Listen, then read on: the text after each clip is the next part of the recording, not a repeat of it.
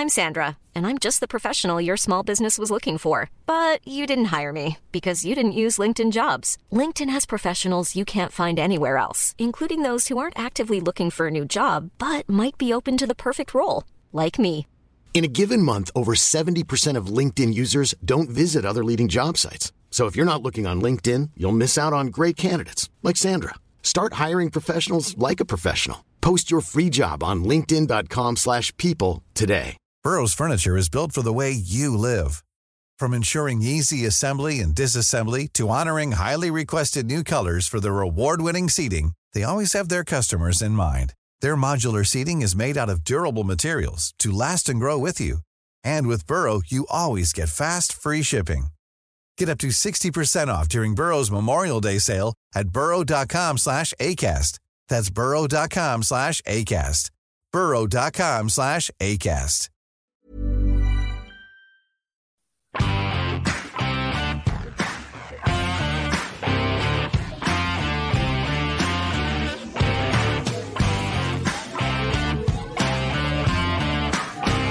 Hello there, you're welcome along to the Huddle Breakdown. We are the podcast that look at the performance and the data side of Celtic. On the line with me, as always, are Jiko James and Alan Morrison. Guys, happy Friday. Hello. Hello. TGIF. Hello. Yeah, classic American term that I think, isn't it? TGIF? Thank God it's Friday. Or thank goodness if you want to be. Maybe it is. I don't know. We anglicize it. Change one of the words.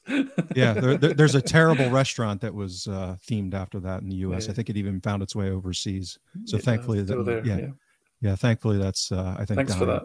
Yeah, we've exported all kinds of horrible things. Yeah. War mostly, but let's look into that. That's true. Fair enough. Yeah. That's a podcast for a different day, I think. But, sorry, got a bit off piece there. We are in the aftermath of a Celtic win in the Europa League, 3-2 against Real Betis on the final day of the Europa League group stages. Celtic finished in third, 9 points. I mean, it's really disappointing to be going out of the Europa League on 9 points, especially if you consider the strength of the group. But hey ho, that is the situation Celtic find themselves in. 11 changes to the side last night. Bain, Urgide, Beaton, Welsh, Scales, Sorrow, McCarthy, Abada, Shaw, Montgomery, Ayeti. That was the starting lineup against Real Betis last night. It was a crazy game, like an absolutely farcical game in many ways. But the main talking point that we just have to start with is the talking point that everyone's been discussing online, and that is the injury to Kyogo Furuhashi, who was taken on as a sub for Albion Ajeti, who also got injured.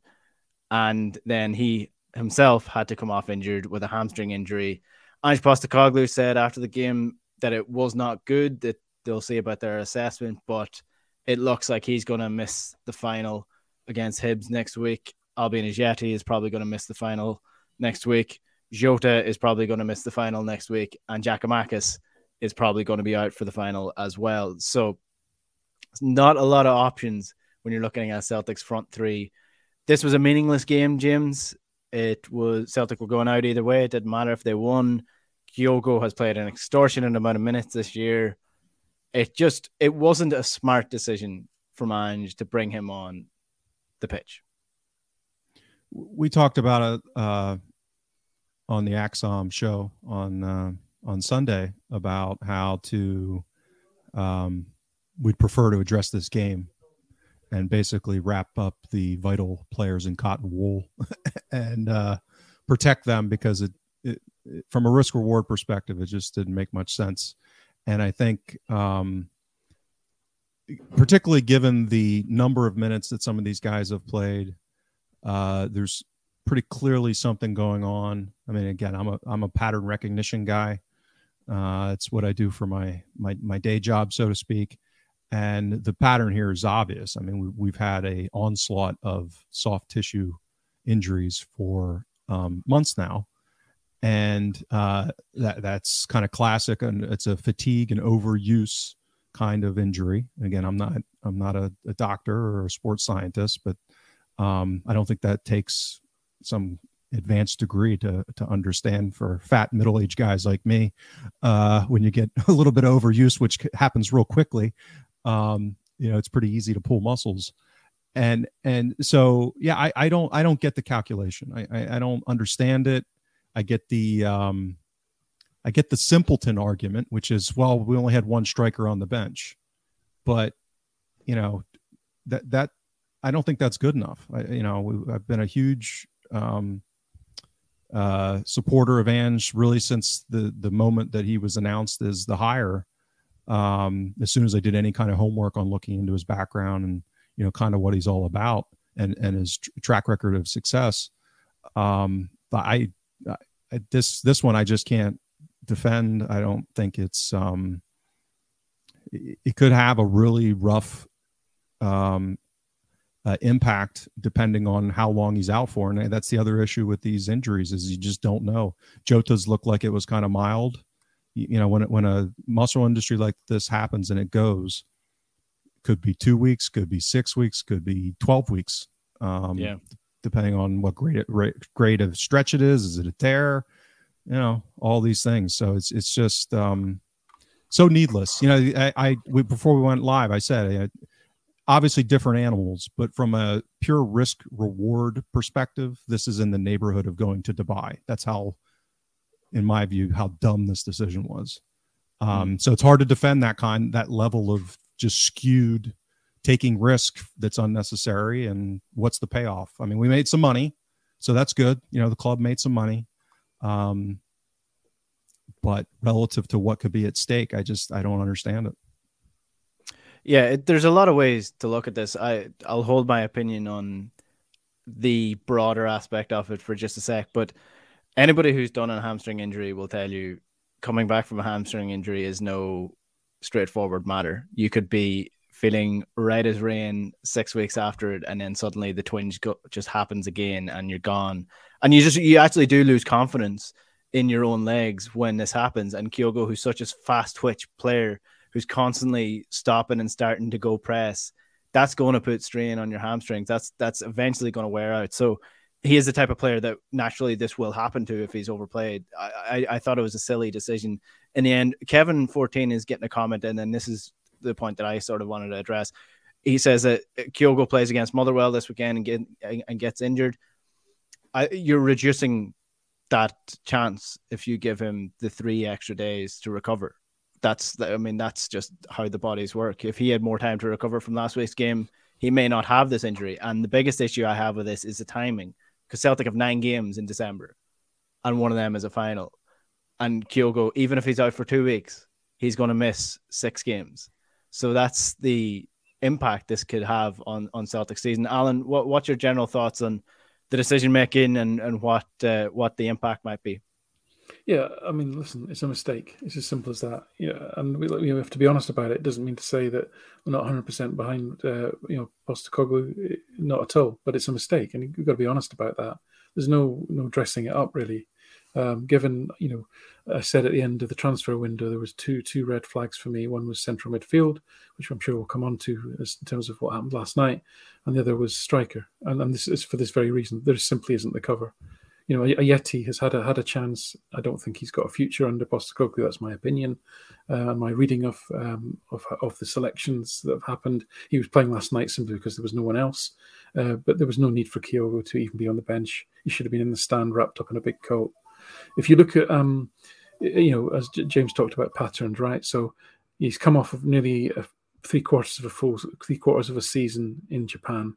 Right, he never played more than 75 minutes for Celtic until the game in Alkmaar, which was a pretty stressful game. Celtic, clung on to only lose 2-1 and make it through to the group stages. He played 86 minutes, and then 3 days later he played the full 90 minutes at Ibrox, which is the only 90 minutes he played for Celtic at that time. He then went on international duty and got injured, and we didn't see him again for a month. Okay. He then did not play 90 minutes. He actually played 90 minutes for Celtic, in the game at Pittodrie. But then that was his only 90 minutes until the game against Hearts on the 2nd of December. He then played another 90 minutes 3 days later against Dundee United. Okay, and now he's injured again. So that's very simplistic. But I would have hoped that Celtic would be monitoring things like that and the impact that has on his body, and therefore what are the physiological triggers that might be there. Is he being overused? Because, like you say, nobody sprints around the pitch as much as he does.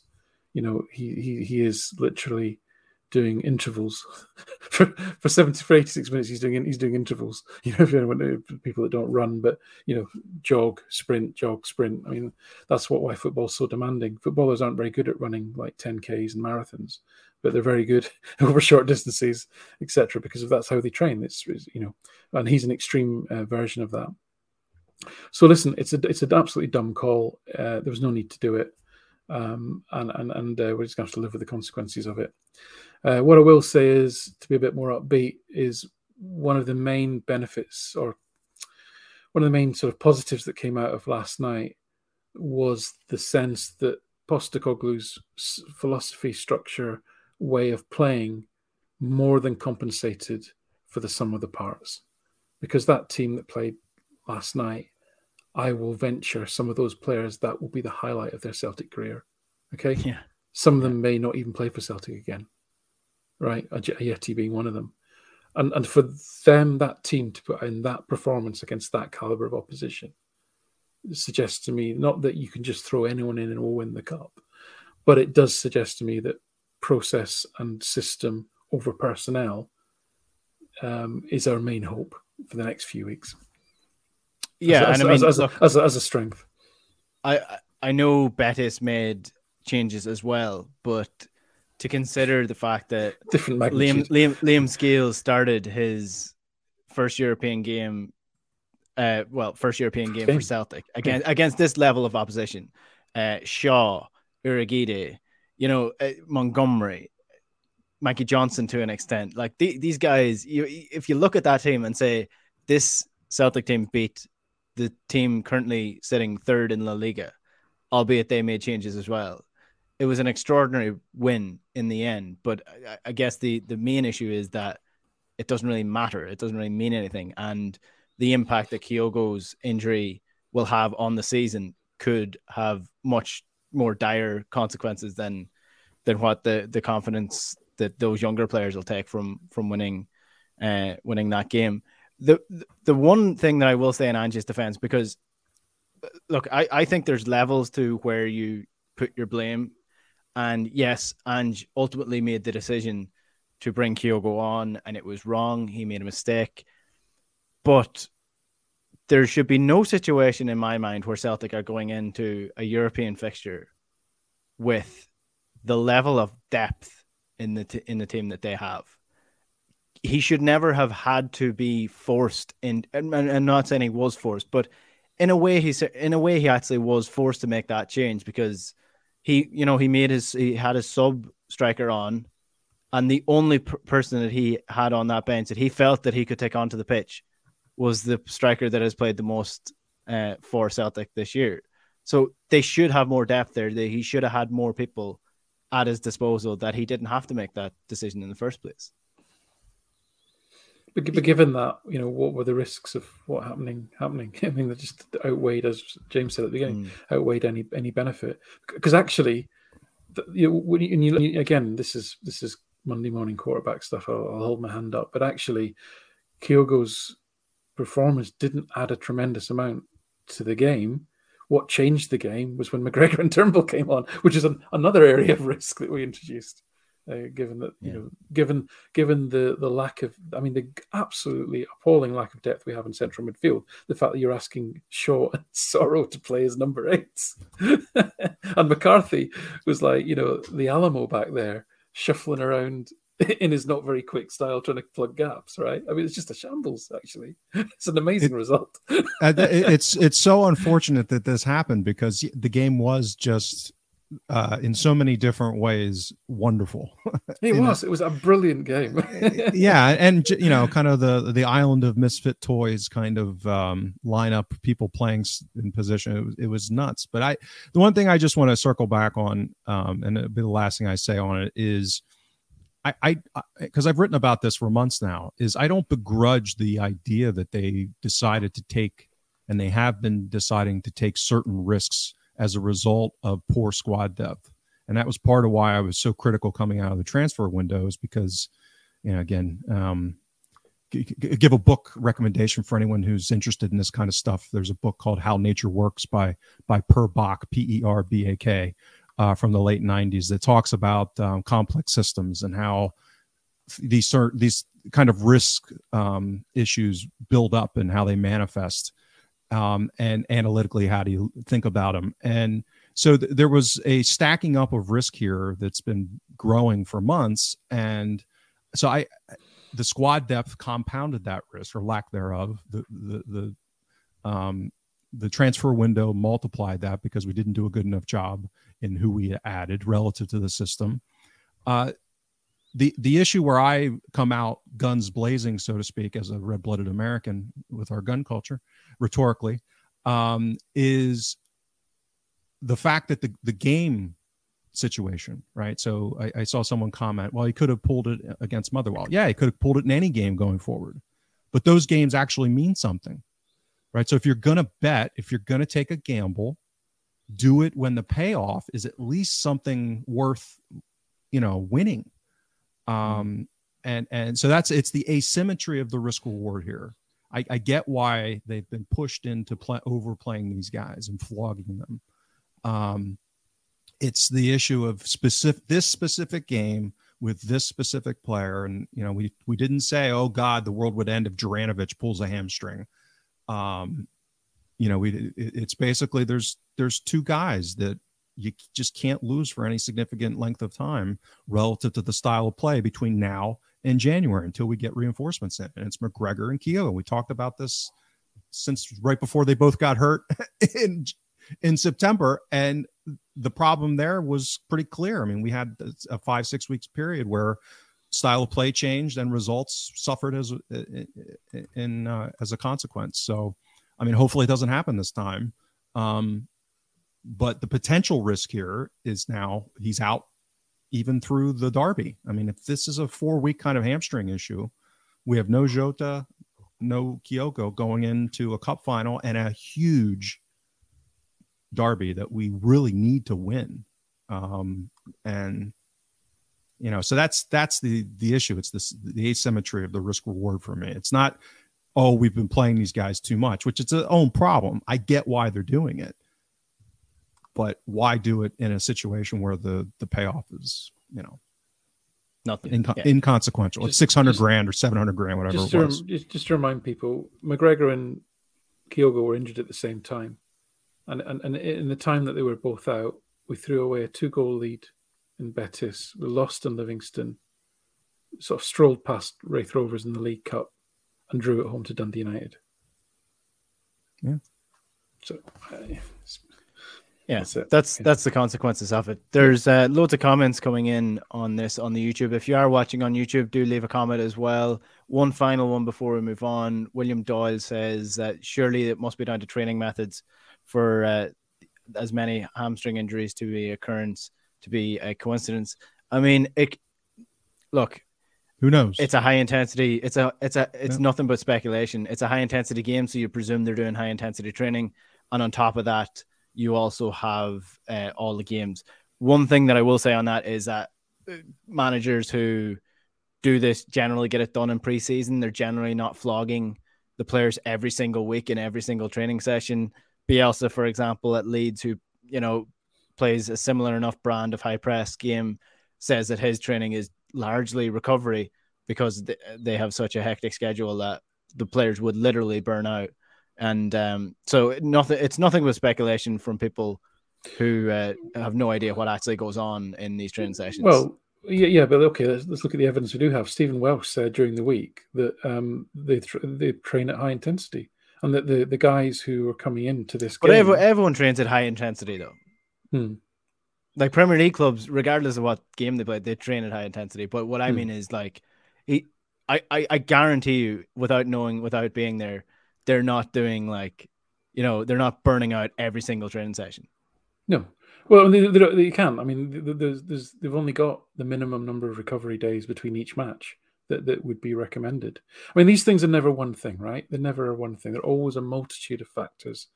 One thing I would maybe just throw out there is I do wonder if Postecoglou himself quite grasped the impact of the schedule that Celtic have to play for.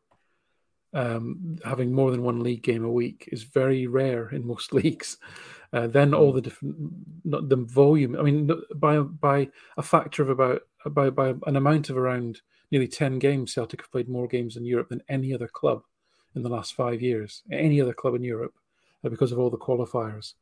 I do wonder if he has underestimated the impact of that, because Celtic, it's not just about playing the games.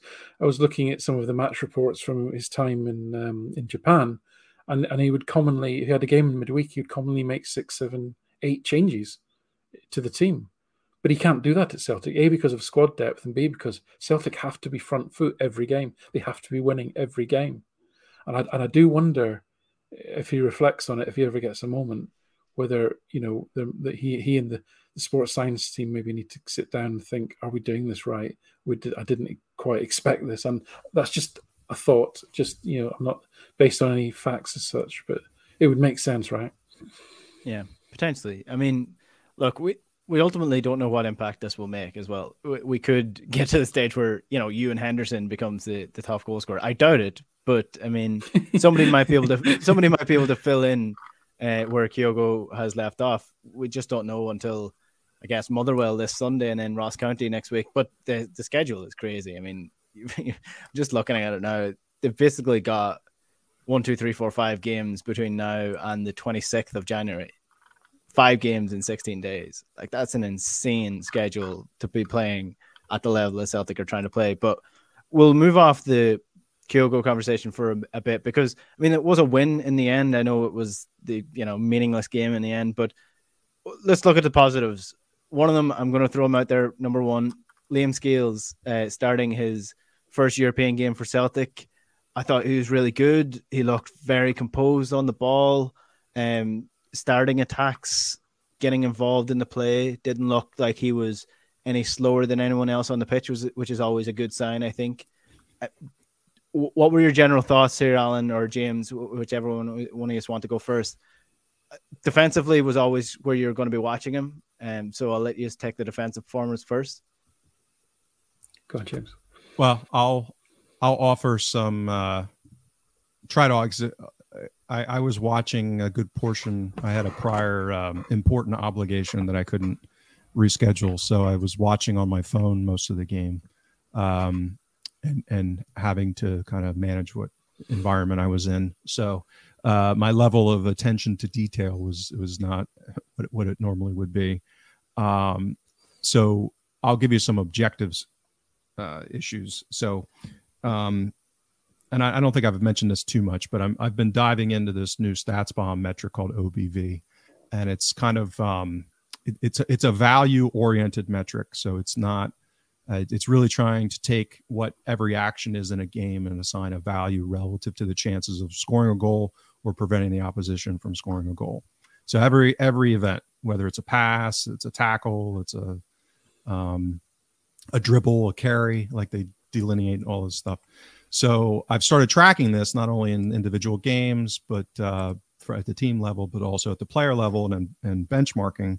So just by that metric alone, Scales was in the 30th percentile of fullbacks on the day, right? So he was kind of in the bottom third of all the fullbacks of the 32 teams that played. So that's an objective measure, again, as far as the value that he contributed. He was, for example, only accurate on half of his forward passes, which when I did the analysis of him in Ireland, that was a red flag, meaning that I was hoping to see him being kind of like an elite Republic of Ireland league passer, to think that it might translate better to Celtic. He won he won less than half of his duels.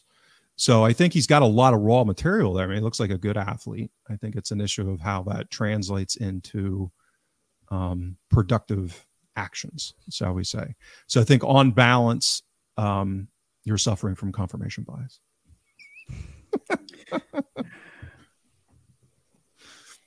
Alan, do you want to hop in?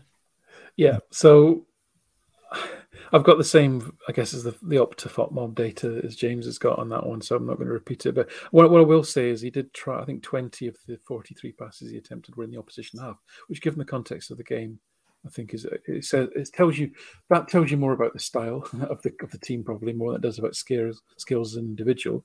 But again, it shows both him and to a larger extent Urhoghide on the other side, because Urhoghide's a centre back, right? And he was asked to play an attacking fullback role. So this is where we are, right? As we keep saying. So, and he's not even left back, originally a centre back.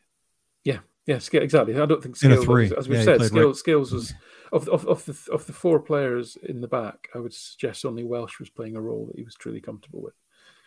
So, yeah, that's where we are, right? The other factor to add on to what James has said is, and whilst he has that air of he's nice and upright, he looks physically strong, he's composed, he doesn't look like he's flappable. He's going to panic, and his body shape is good on receipt of the ball. All those little things that I like. The only other thing I'll say is that he tired really badly. I don't know when the last time was he played 90 minutes, but obviously he hasn't played anything near 90 minutes for Celtic. There is no reserve team, so he's literally been training. 70 minutes, he was pretty much gone. He was really struggling. And Joaquin, who's 40 years old, had the run of that right wing for the last 30 minutes with time added on. For the last 30 minutes, Joaquin had pretty much free license down that wing. Their second goal came from that position. Johnson was trying to cover all that side really on his own. So that's just a fitness and conditioning thing. And the guy hasn't been played, right? So he's not going to be in top form in that regard. I don't have enough data on him to tell you about his defensive performances as yet. So yeah, a long way to go, I would suggest. A lot of work, but yeah, he's getting there. He's getting there. Well, I'm sure he will. I'll make you feel better. And Urhoghide was in the 5th percentile, so he was better than Urhoghide. Well, that's what I was just going to bring up. So Urhoghide was playing on the right hand side. I mean, he's an athlete. You have to give him that. I mean, some of the tracking runs that he was making up about 5-10 yards on the player that was ahead of him. Granted, he was tracking those players because he probably gave the ball away. But what was your general thoughts on the Urhoghide performance then, James? I thought he had his pluses and minuses. Yeah, again, this goes back to Alan's comment initially, which is the importance of the system and the structure, where even with some individual players having challenging games, and in fairness to Urhoghide, again, he hasn't played at all. He's going up against a legit European level opponent, even though they were rotating a lot of their players, still very high quality. And he's being asked to play a position in a role that's just, again, he was a right center back at Wednesday, basically playing hoofball. I mean, that's a lot of long passes and just, get it out kind of style of play. So for him to kind of be thrown into this kind of system, playing right back, I'm not surprised given those circumstances and variables that he would have a tough night. So I think he had a tough night, and I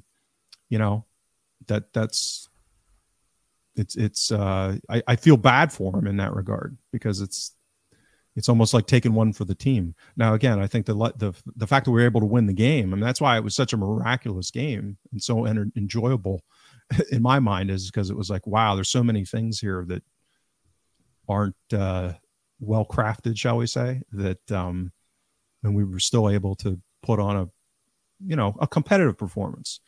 We didn't get blown off the field, which was given the selection and the level of players and the amount of time that they've spent. The fact that we weren't, I think, is a huge credit to everybody involved. Yeah.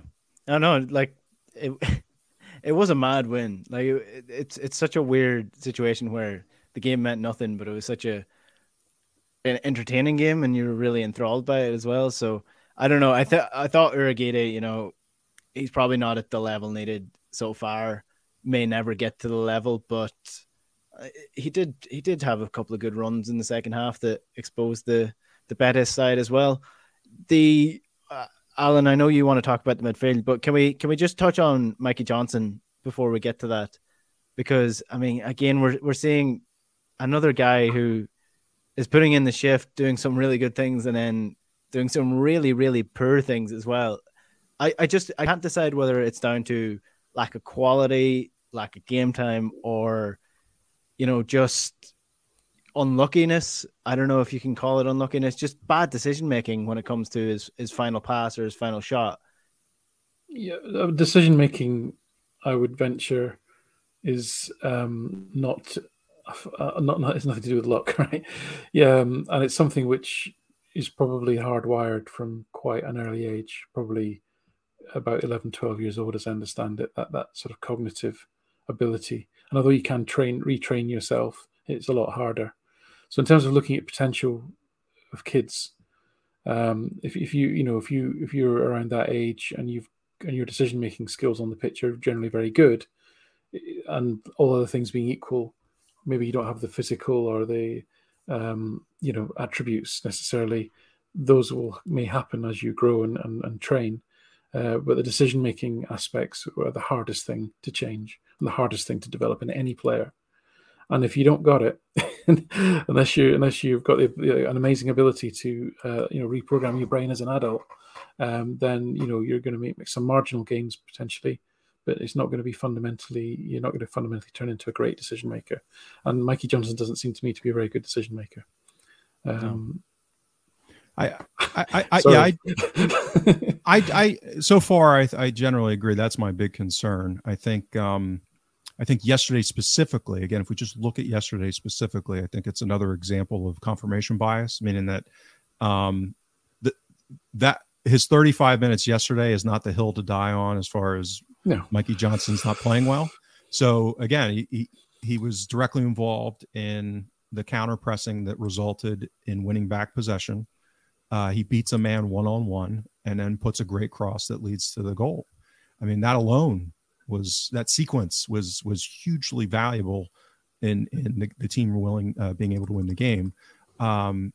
Things like he had, depending on which vendor, you're talking about a number of dribbles in the amount of time that he played that was similar to Jota. When Jota's had really good games, like 10, 12, 14 kind of events where he takes on and beats a man or tries to beat a man. I mean, Johnston did that over his 35 minutes, including on that big play. I think he was fine yesterday. I mean, I agree with Alan, like longer term when you break down where he tends to, the confirmation bias is he really flubbed up that late, pass. So that's the one that everyone's going to remember, and it confirms the bias that, he's having issues and it was a bad decision, and not only a bad decision, a bad delivery. Right. So, but there was also a lot of things that he did that were very positive and impactful.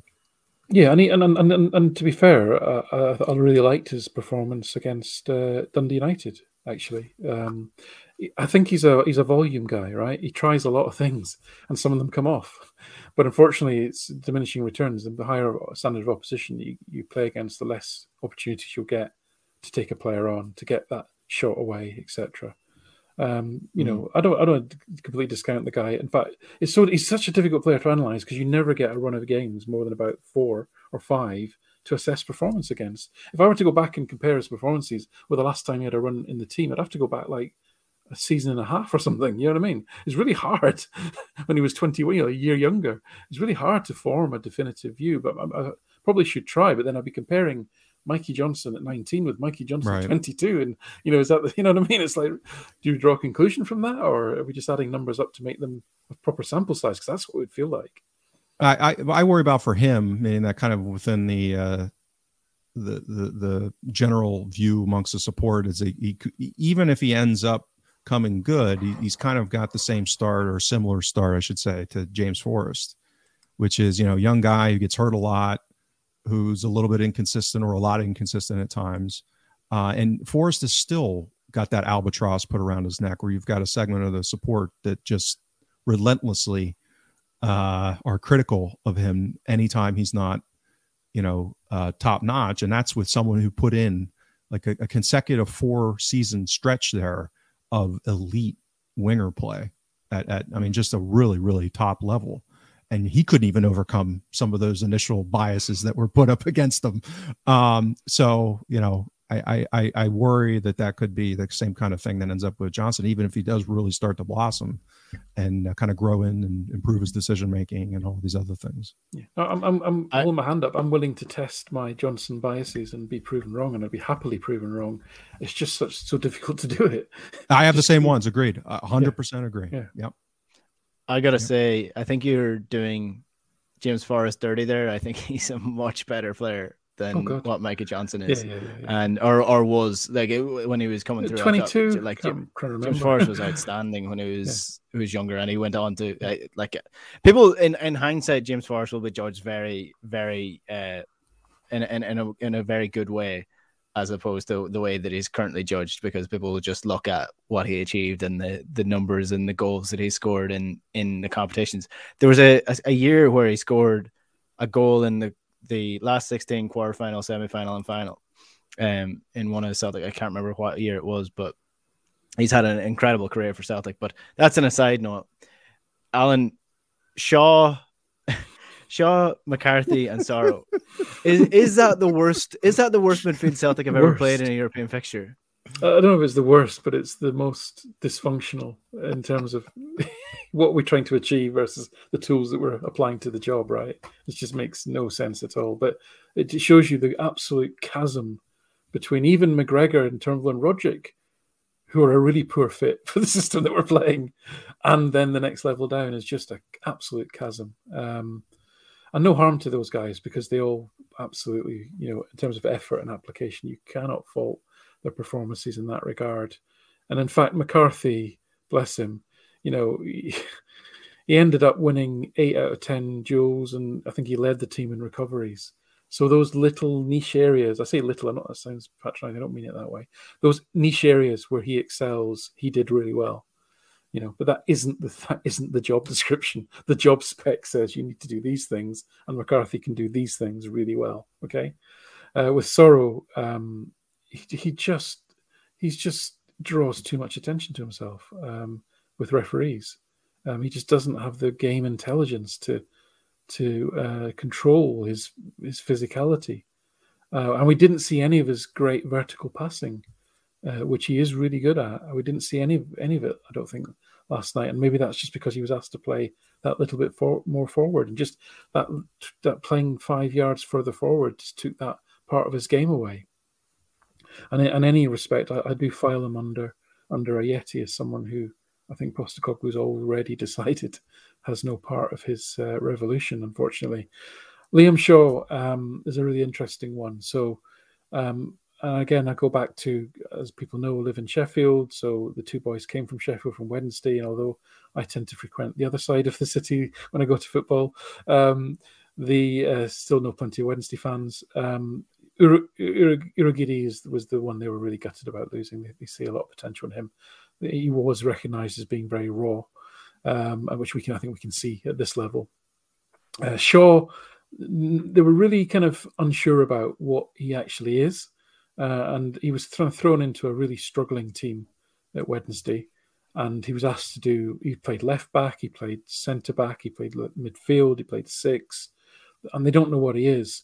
The one constant about his play is he's all action, and he's very physical.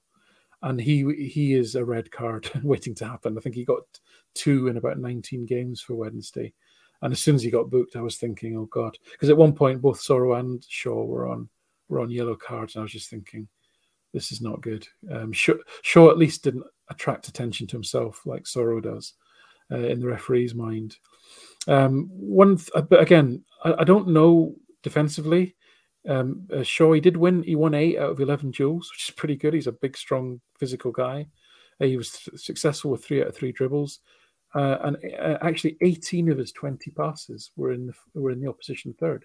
So I think these are all real positives for him. To be fair to the kid, what I can't comment on until I watch it back and study it properly is his defensive positioning, his recoveries, etc. The things I just don't compute when I'm watching the game in real time. But based on those numbers, he did a pretty good job of an all action player. But what, again, you're not going to get out of any of those 3 was any semblance of a final third threat.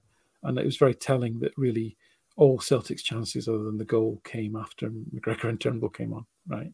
It's as simple as that.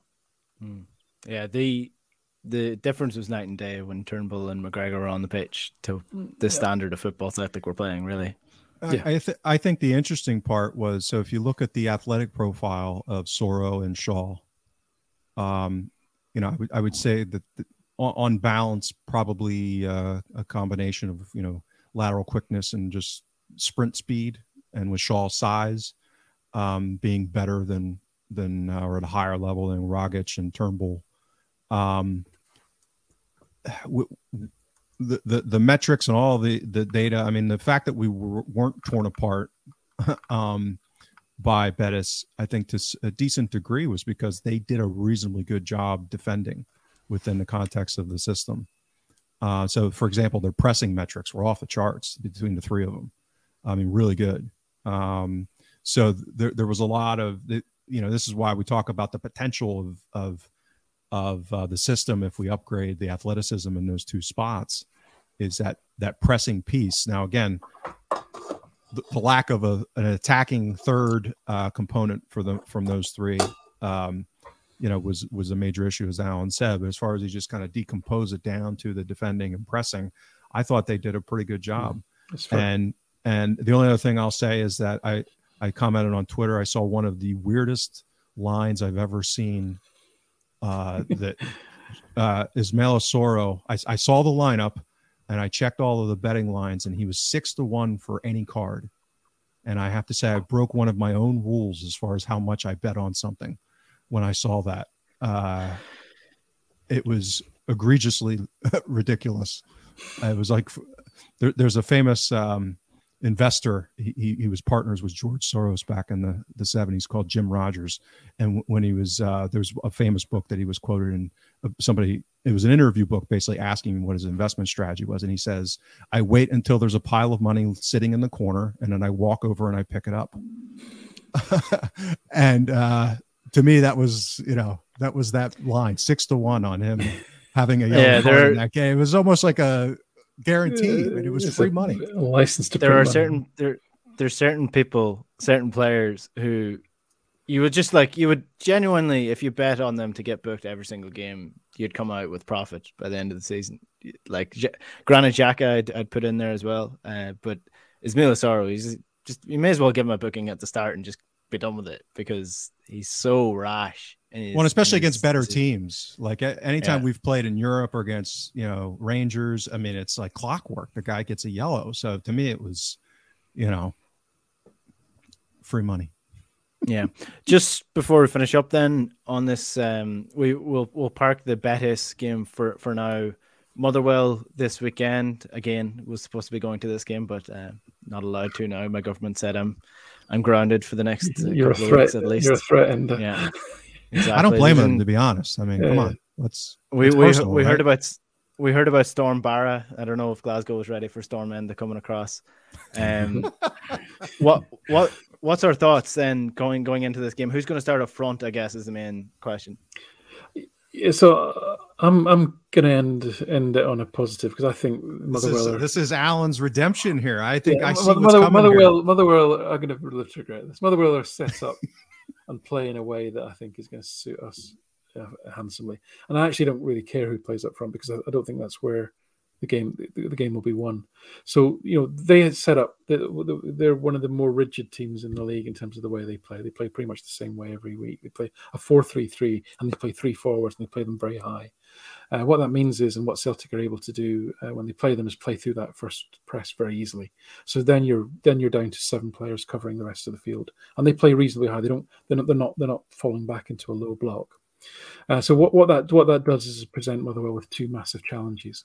The first is the fact that Rogic, McGregor, and Turnbull are going to be 3-on-3 against 3 hard-working kind of defensive players, but they're going to make absolute hay for a start.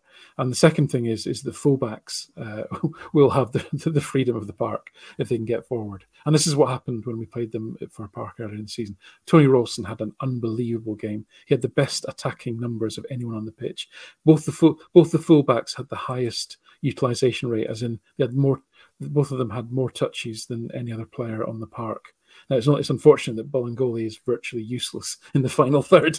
So there was nothing came from the left. But on the right, Ralston had the highest expected assist rate. He had the highest packing score. He had over 1 expected assists. I think he got an assist as well. 2 successful crosses. He also had 5 possessions in the box and 2 shots, right? This is the right fullback. So this game is made for Juranovic. And probably, I think Taylor tends to do well against this standard of kind of mid-table SPFL opposition. So my prediction is that the midfield 5, the 3, and then the 2 fullbacks are going to have so much time and space to play in. It won't really matter who's playing centre forward. It's my very bold and optimistic prediction. See, I thought for sure you were going to go with your Abada projection of playing striker. And I mean, I would think that would be the logic. For that. I really would. that seems the most obvious. Forrest, assuming Forrest is okay, and Mikey Johnson on the left. But the other things I can add on Motherwell, we talked about this prior to playing them last time, is that they continue to struggle kind of creating chances from open play. But the one thing is that when they do, so their average chance quality is quite high, actually. Very efficient, yeah. Yeah, they're very efficient, and they've been finishing very well. So, Watt's been having a good season, and they've kind of been outperforming XG versus, post-shot XG, that kind of thing. And the other guy, I forget, Van Veen, yeah. He's been pretty good in that regard as well. So, and then set piece wise. So those are the 2 big areas that, they'll probably only get 2 or 3 decent chances, but they might finish one of them if the season to date is any kind of evidence. And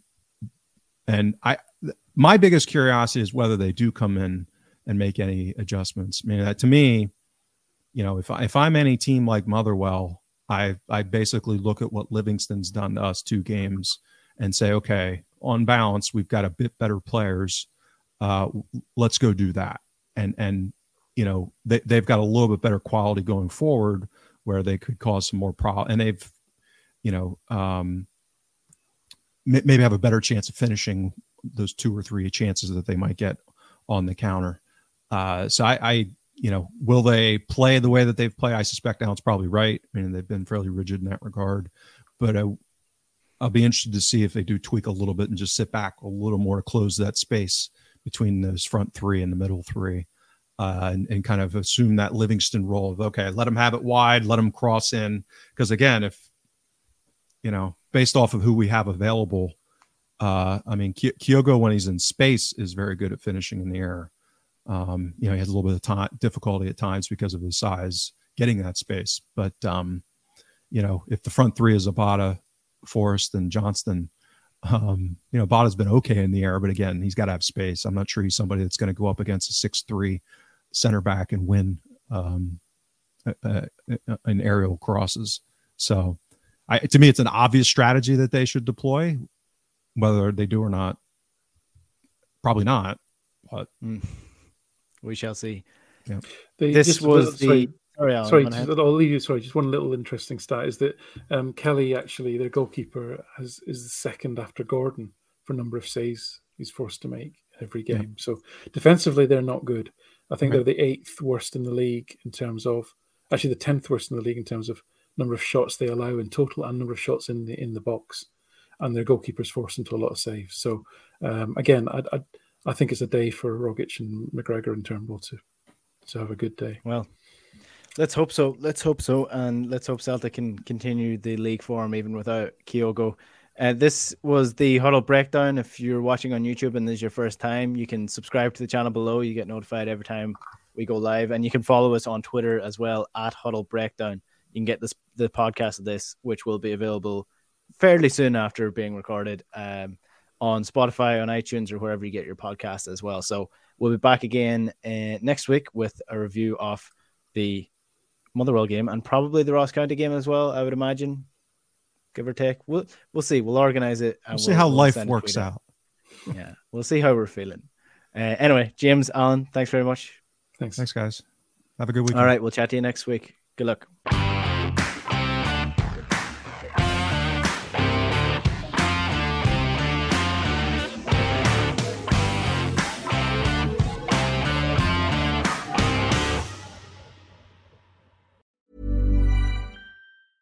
Mom deserves the best, and there's no better place to shop for Mother's Day than Whole Foods Market. They're your destination for unbeatable savings, from premium gifts to show-stopping flowers and irresistible desserts. Start by saving 33% with Prime on all body care and candles. Then get a 15-stem bunch of tulips for just $9.99 each with Prime. Round out Mom's menu with festive rosé, irresistible berry chantilly cake, and more special treats. Come celebrate Mother's Day at Whole Foods Market.